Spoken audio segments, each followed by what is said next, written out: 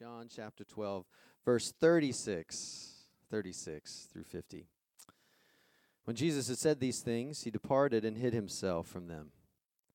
Though he had done so many signs before them, they still did not believe in him, so that the words spoken by the prophet Isaiah might be fulfilled. Lord, who has believed what he heard from us, and to whom has the arm of the Lord been revealed? Therefore, they could not believe. For again Isaiah said, he has blinded their eyes and hardened their heart, lest they see with their eyes and understand with their heart, and turn, and I would heal them. Isaiah said these things because he saw his glory and spoke of him. Nevertheless, many even of the authorities believed in him. But for fear of the Pharisees, they did not confess it, so that they would not be put out of the synagogue. For they loved the glory that comes from man more than the glory that comes from God. And Jesus cried out and said, whoever believes in me believes not in me, but in him who sent me. And whoever sees me sees him who sent me. I have come into the world as light, so that whoever believes in me may not remain in darkness. If anyone hears my words and does not keep them, I do not judge him.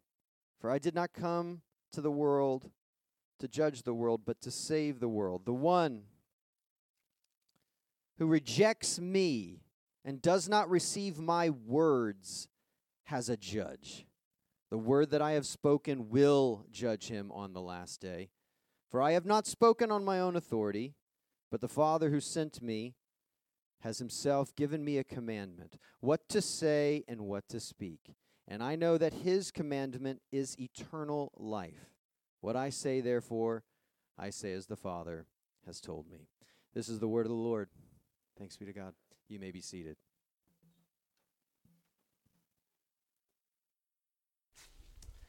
Well, good morning. Can you hear me okay? I'm going to move this back so that I can look at all of you properly, square in the eye, watching you. I see you. His eye is on the sparrow. All right. I'm so thankful that I can be here today to share the words of God with you. My name is Nidiaris, in case you haven't figured that one out. It'll take a while, I know. And I am a native of Puerto Rico, and I'm your new pastoral resident. And apparently your campus pastor thought it would be a good idea for me to preach the passage on judgment. So here we go, church. Praise God. Would you pray for your campus pastor, please? All right. So the title for today's message is, would you believe the word of the King? We live in a day and age when the world of authority figures like company leaders, politicians, and even pastors is no longer believed and trusted like it was previously believed by prior generations. Think about it for a second. When was the last time that you took the word of a politician at face value? That's right, you can't remember. You cannot remember. But things haven't always been this way. By the word of emperors like Nero, many Christians in the first century died, burned at the stake, and eaten by animals. By the word of country leaders today, many Christians around the world suffer persecution. By the word of King Xerxes, a Jewish girl in the diaspora like Esther became the queen of Persia. By the word of King Cyrus, the people of God were able to return to Jerusalem after a 70-year exile in Babylon. And by the word of Herod, the Gospel of Matthew tells us, genocide was perpetrated in boys 2 years old or younger because he felt threatened by the disturbing news of the recent birth of the King of the Jews. What Herod did not know is that the newborn king that he tried to kill was none other than the King of Kings and Lord of Lords, who holds power over life and death. The King of Kings and Lord of Lords. It only takes one word of his mouth for this world to come into existence, for darkness to become light, and for chaos to be turned into order. His name, my friends, is Jesus.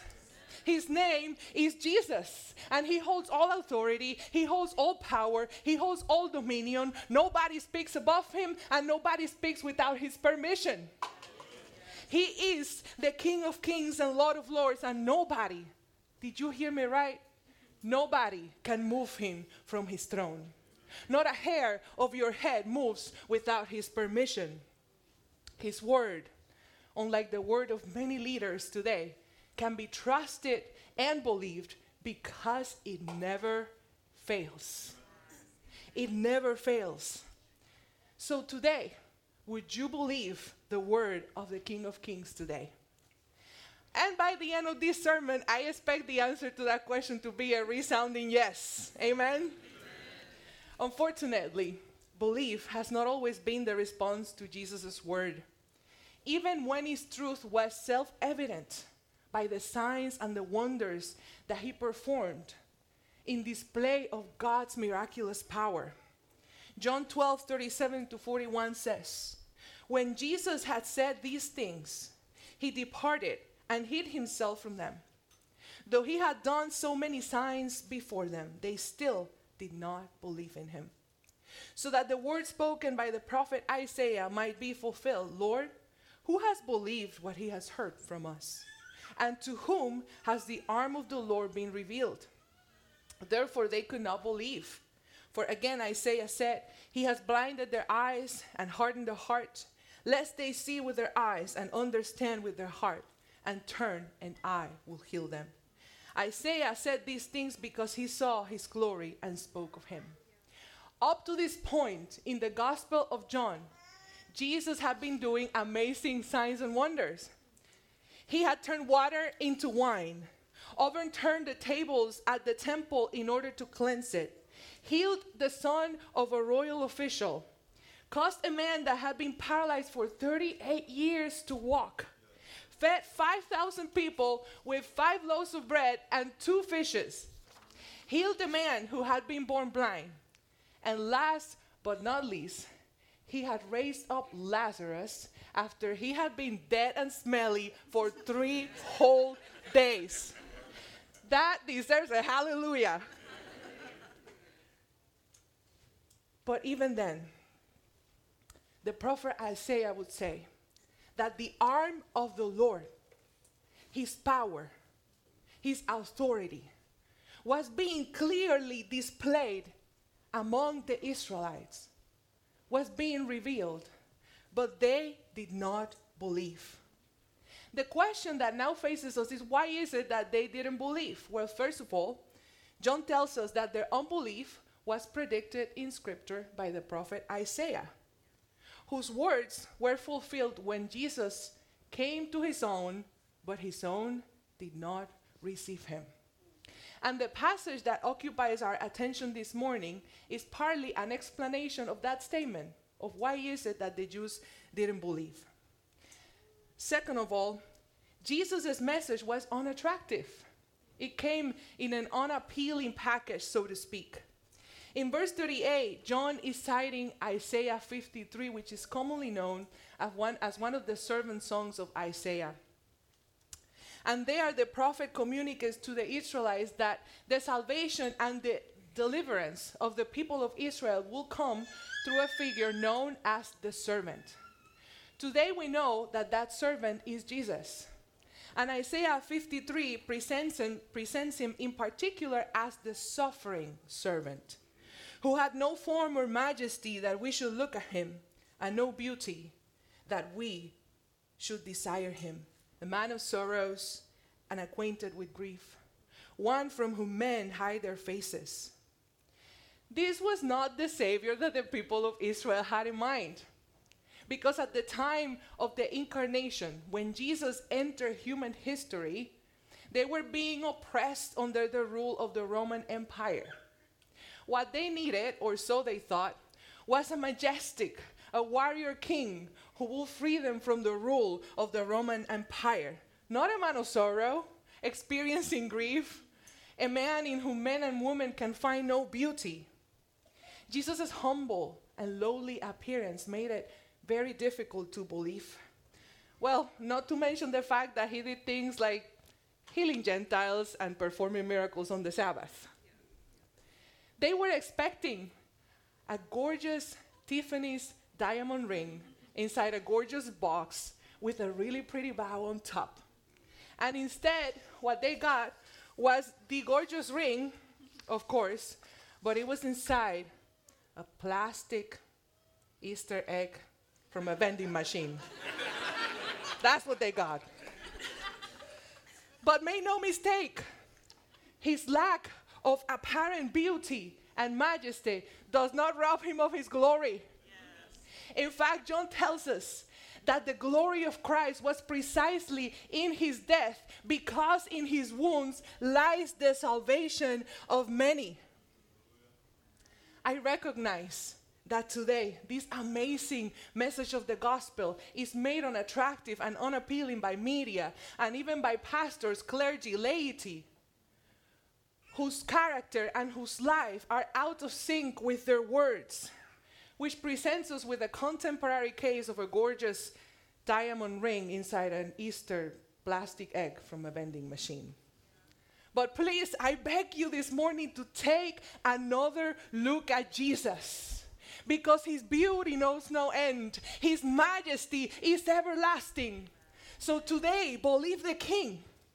Believe the King.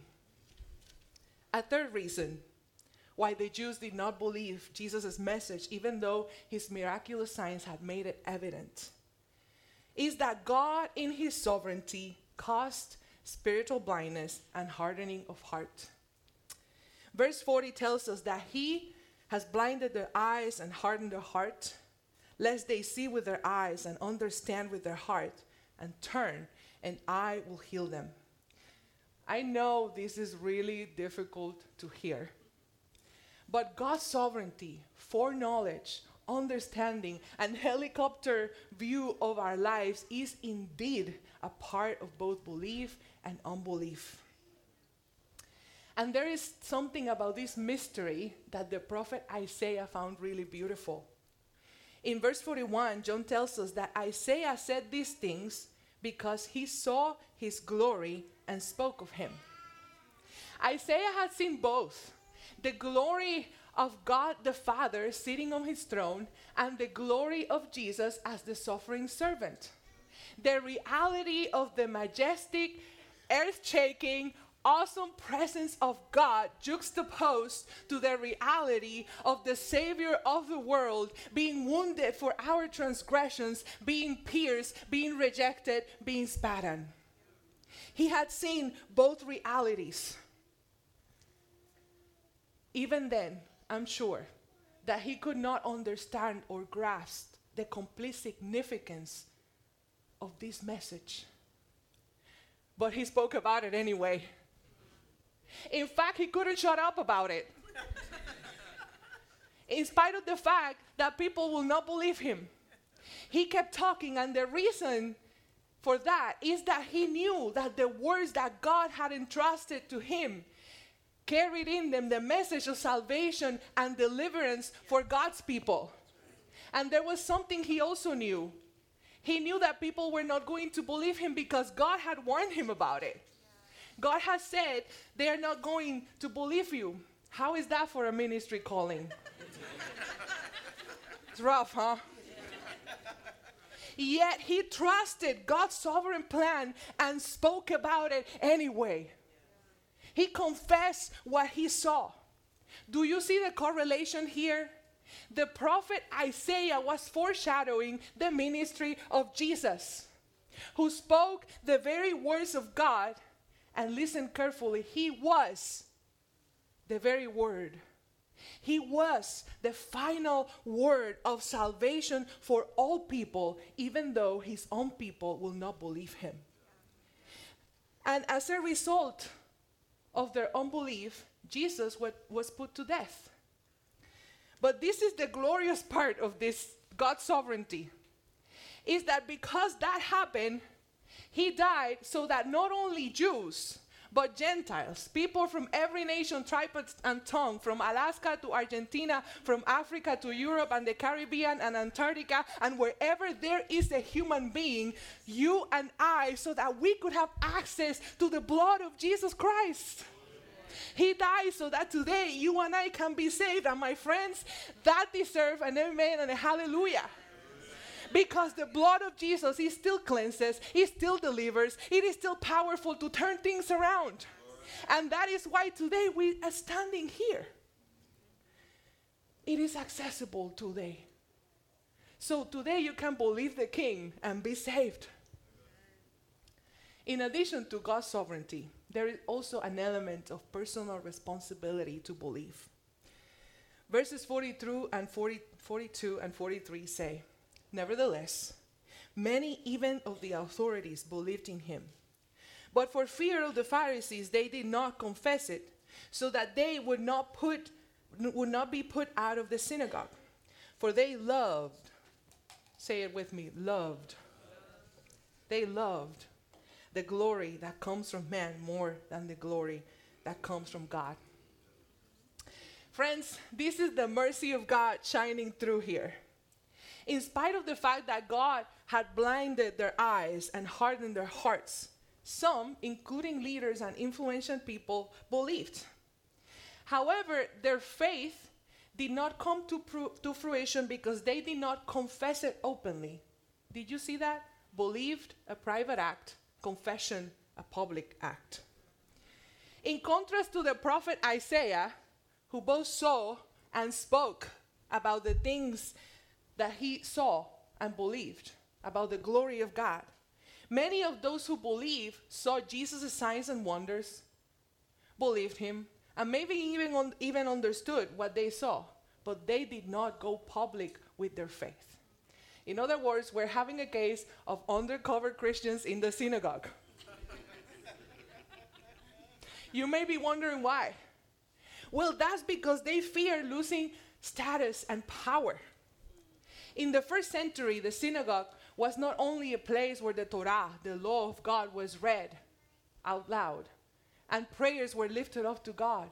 It was also a place for social connections, for political activities, and as one scholar aptly put it, it was a place for the formation of Jewish identity. Thus, if you were kicked out of the synagogue, you were going to lose a lot of friends. In the words of Pastor Ben and Pastor Caleb in the last couple of sermons, worship, my friends, is costly. And you cannot bypass the cross if you want to see Jesus. And that was a price that our undercover friends were not willing to pay, because they valued the applause of men and women more than the applause of heaven. Let me just let that sink in for a second. Did you hear that right? They care more about what other people, about what their circle of influence will say about them, than they care about what God had to say about them.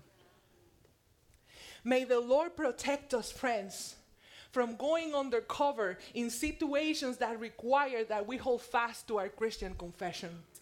We may find ourselves in work environments that are hostile to the gospel, where Jesus and those who follow him are mocked and persecuted. May the Lord grant us the courage to confess him anyway. We may find ourselves in need of a miracle. We may find in a water into wine kind of situation when we know that unless God intervenes, our very lives are at stake.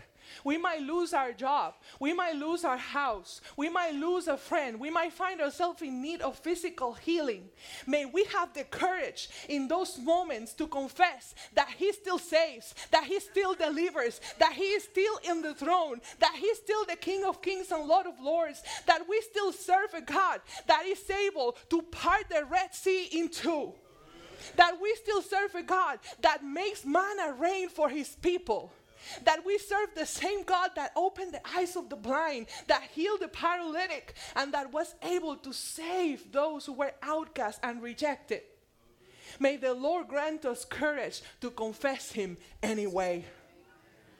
And perhaps there will be a day when we may find ourselves in the company of many Christians around the world who suffer persecution today, who die for their faith every day for the sake of Jesus, may the Lord grant us the courage to confess him anyway. May it never be that the desire for power, wealth, and status leads us to deny the name of our Lord Jesus Christ. And God forbid that the desire for self-preservation, that loud voice inside of us that shouts, save yourself, save yourself, save yourself, may that loud voice never silence the testimony of Jesus that lives inside of us. May we confess him anyway. Friends, the confession of our faith testifies to our belief that Jesus Christ is the Savior of the world. Now the question is, why should we believe the word of the King Jesus when it is so costly? We must believe the word of the King because his message is of supreme importance. Jesus, verse 36 tells us that Jesus had been hiding. He hid himself from the crowds. He had gone into the shadows. Then in verse 44, he comes back into the light and makes quite an entrance. John tells us that Jesus cried out and said, he breaks his silence and cries out. From the shadows, he comes into the light, precisely to illuminate the words that John cited from the prophet Isaiah. This contrast between hiddenness and revelation, darkness and light, are John's way of telling us that we need to pay attention. That Jesus is about to say something important. In fact, these words that we're about to look at are Jesus' last public address before he died. It was his last will and testament, so to speak. So at this point, John's audience, which includes you and me, should be leaning in. Our ears should be perking up to listen attentively to what Jesus has to say. What was so important about Jesus' words? Well, other than the fact that everything that Jesus says is important. Yeah. But John 20:30 tells us that the purpose of this gospel account is so that you may believe that Jesus is the Christ, the Son of God, and that by believing you may have life in his name. Did you hear that, church? So that by believing you may have what? Life. Say it again. Life. So that by believing you may have life in his name. Believing is a matter of immense consequences. It's a life and death kind of situation. So why should we believe the King?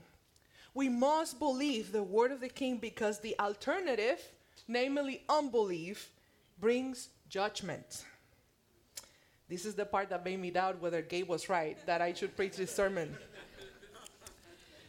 The second part of verse 44 up to verse 46 says, whoever believes in me believes not in me, but in him who sent me. And whoever sees me sees him who sent me. I have come into the world as light, so that whoever believes in me may not remain in darkness. Stated differently, rejecting Jesus is equal to rejecting the Father who sent him on mission. Because the one who is sent is equal to the one who sent him. In the words of the author of Hebrews, in chapter 1, verse 3, he, Jesus, is the radiance of God's glory. The exact imprint of his nature. Jesus, my friends, is the same as God. And part of his mission is to show us who God is in a manner that we lowly humans can understand. He came to set the light bulbs of our brain on fire by showing us what an all-powerful, all-knowing, ever-present, merciful, kind, loving, holy, and just God looks like in the flesh. That means that Jesus is the light of the world. One summer, I remember, during my college years, I applied for an internship in biomedical research. That was my former life, biomedical research, at the Albert Einstein College of Medicine in New York City. I wanted to get my hands dirty and get some lab experience. But there was one small problem. I could read English fairly well, and I could write it, albeit with some difficulty. But my auditory skills and my ability to communicate needed a whole lot of work.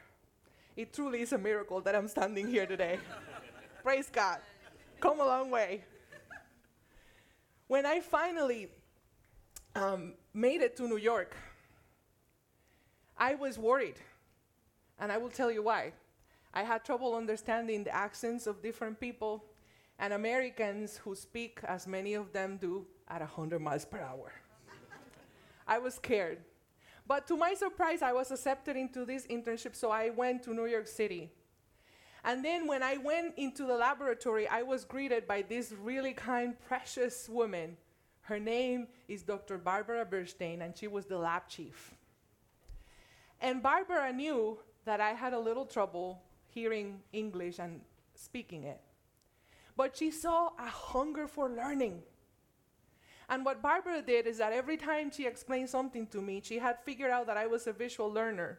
So she would speak very slowly. Very slowly. And then at the same time, she would grab a piece of paper and draw things in this paper. I cannot tell you how helpful that was. Very complex and abstract concepts, experiments that I had to do, became so clear, became tangible, became a thing that I could touch and see, became so clear. It was as if somebody had turned on the lights in my brain. And beloved, I want to tell you today that that is exactly what Jesus did for us. Something unapproachable, an unapproachable, all-powerful God became tangible, became something that people could see and touch. Love with legs and mercy with hands met the minds of ordinary people like you and I, so that our imaginations could grab a hold, a small measure, of what an all-powerful God looks like. Wrap your mind around that. Love with legs, mercy with hands.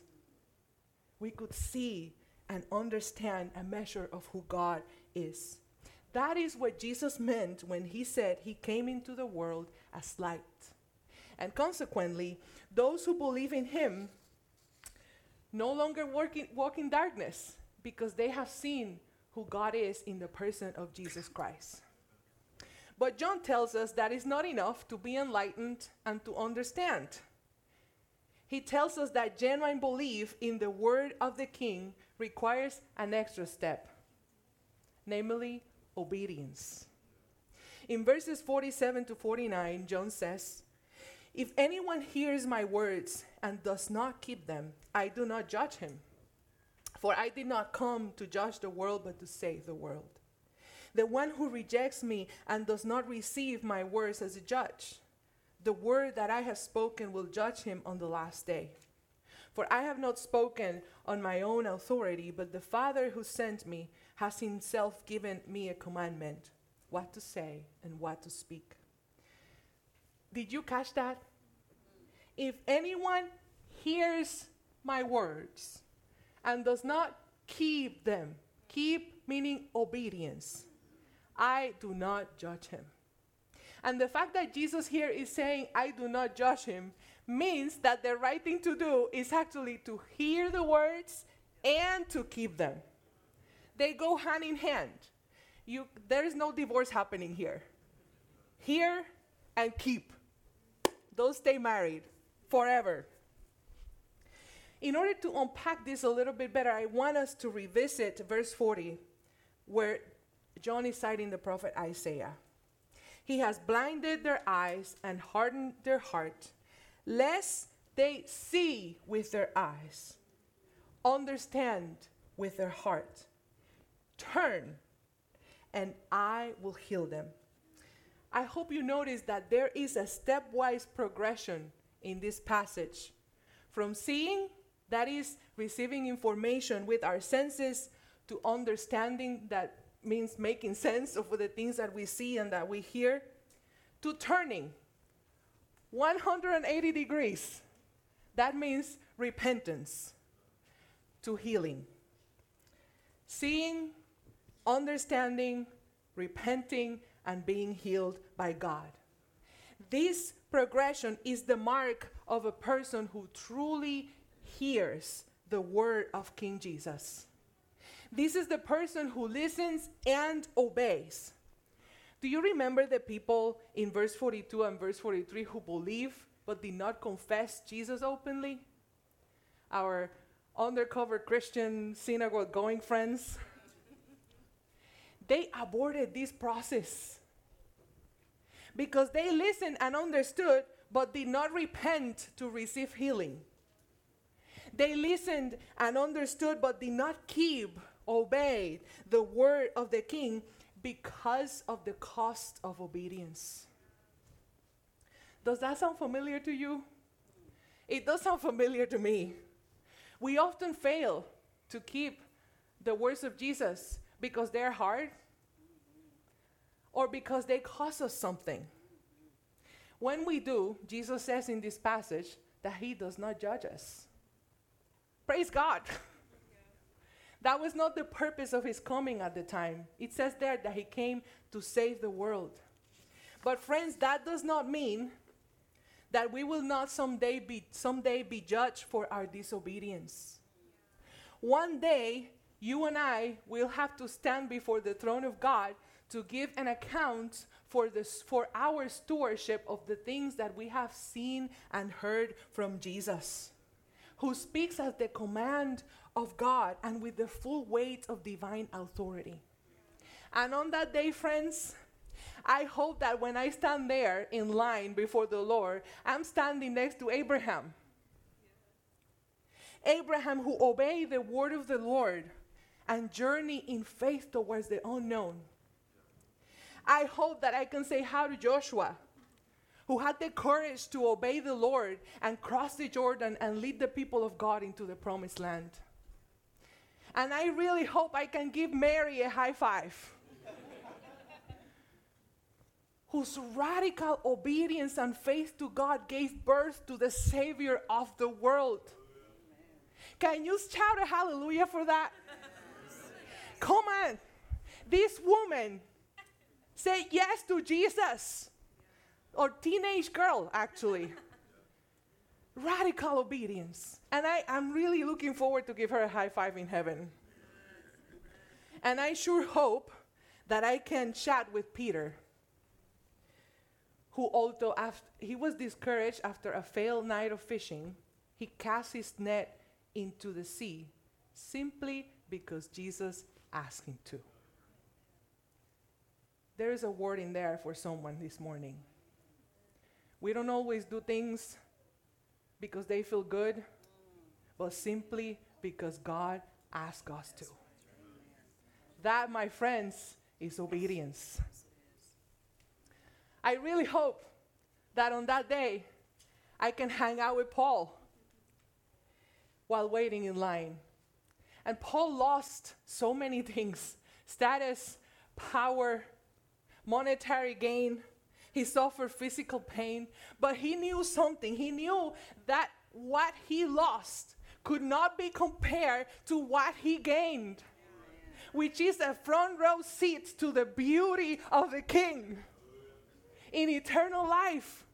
Nothing that we have here can be compared to the beauty, to the majesty, to the awesomeness of this God we serve, to the beauty of Jesus. And quite frankly, I really can't wait for that day. I'm looking forward to it. I'm looking forward to crying my eyeballs out before the King, to praise him for who he is without the fogginess of sin in my brain. I'm looking forward to standing with these people of faith in line and give him an account of the things that I have done, knowing that I'm approaching a throne of judgment, but also a throne of mercy and grace. Beloved, although obedience is costly, it really is our only hope. Because in it we find eternal life. So would you believe the word of the King today?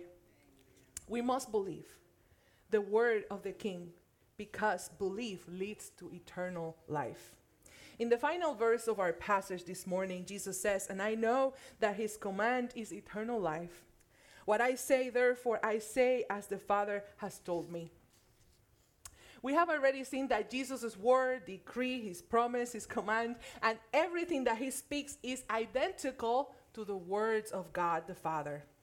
But that word commandment bears closer scrutiny. That word, scholars believe, is an allusion to Deuteronomy 18, where Moses is speaking the words of God to the Israelites in the plains of Moab right before they go into the promised land. Deuteronomy says, "I will raise up for them," that means the Israelites, "a prophet like you," that means Moses, "from among their brothers, and I will put my words in his mouth, and he shall speak to them all that I command him." God had raised Moses as a prophet among the Israelites to bring about their deliverance, their restoration, and so that he could lead him into a promised land where they could worship God and flourished. Of course, we know how the story ended. They sinned by worshiping other gods, and as a result, they were judged for their disobedience with exile and alienation from the presence of God. Similarly, God sent Jesus to earth so that we could see and hear the very words of God, believe and understand them in our hearts, repent, receive healing from God, and, drum roll please, this is the last, woo, yes, I love it, I love it.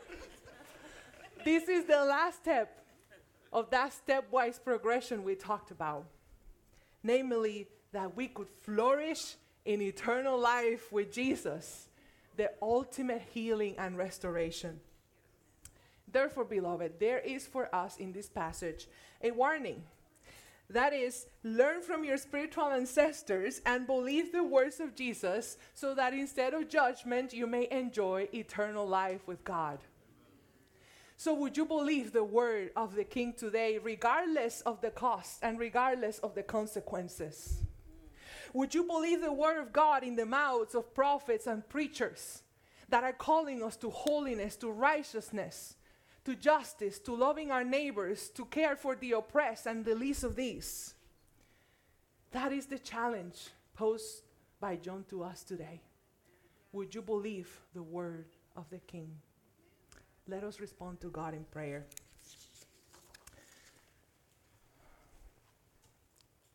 Lord, we know that we cannot believe unless you help us. We know that we cannot obey you unless you help us. So, Father, we come to you knowing that we need you. We come to you desperate, asking for your help in obedience, Lord Jesus. I pray, Lord, that you will grant us the courage to be obedient. Grant us the courage to confess you anyway. Grant us the courage to be a light to this world, Lord Jesus. To walk in a way that is consonant with the words that we profess and with the faith that we profess. We thank you for your word this morning and for your faithfulness. It is in Jesus' name that we pray. Amen and amen.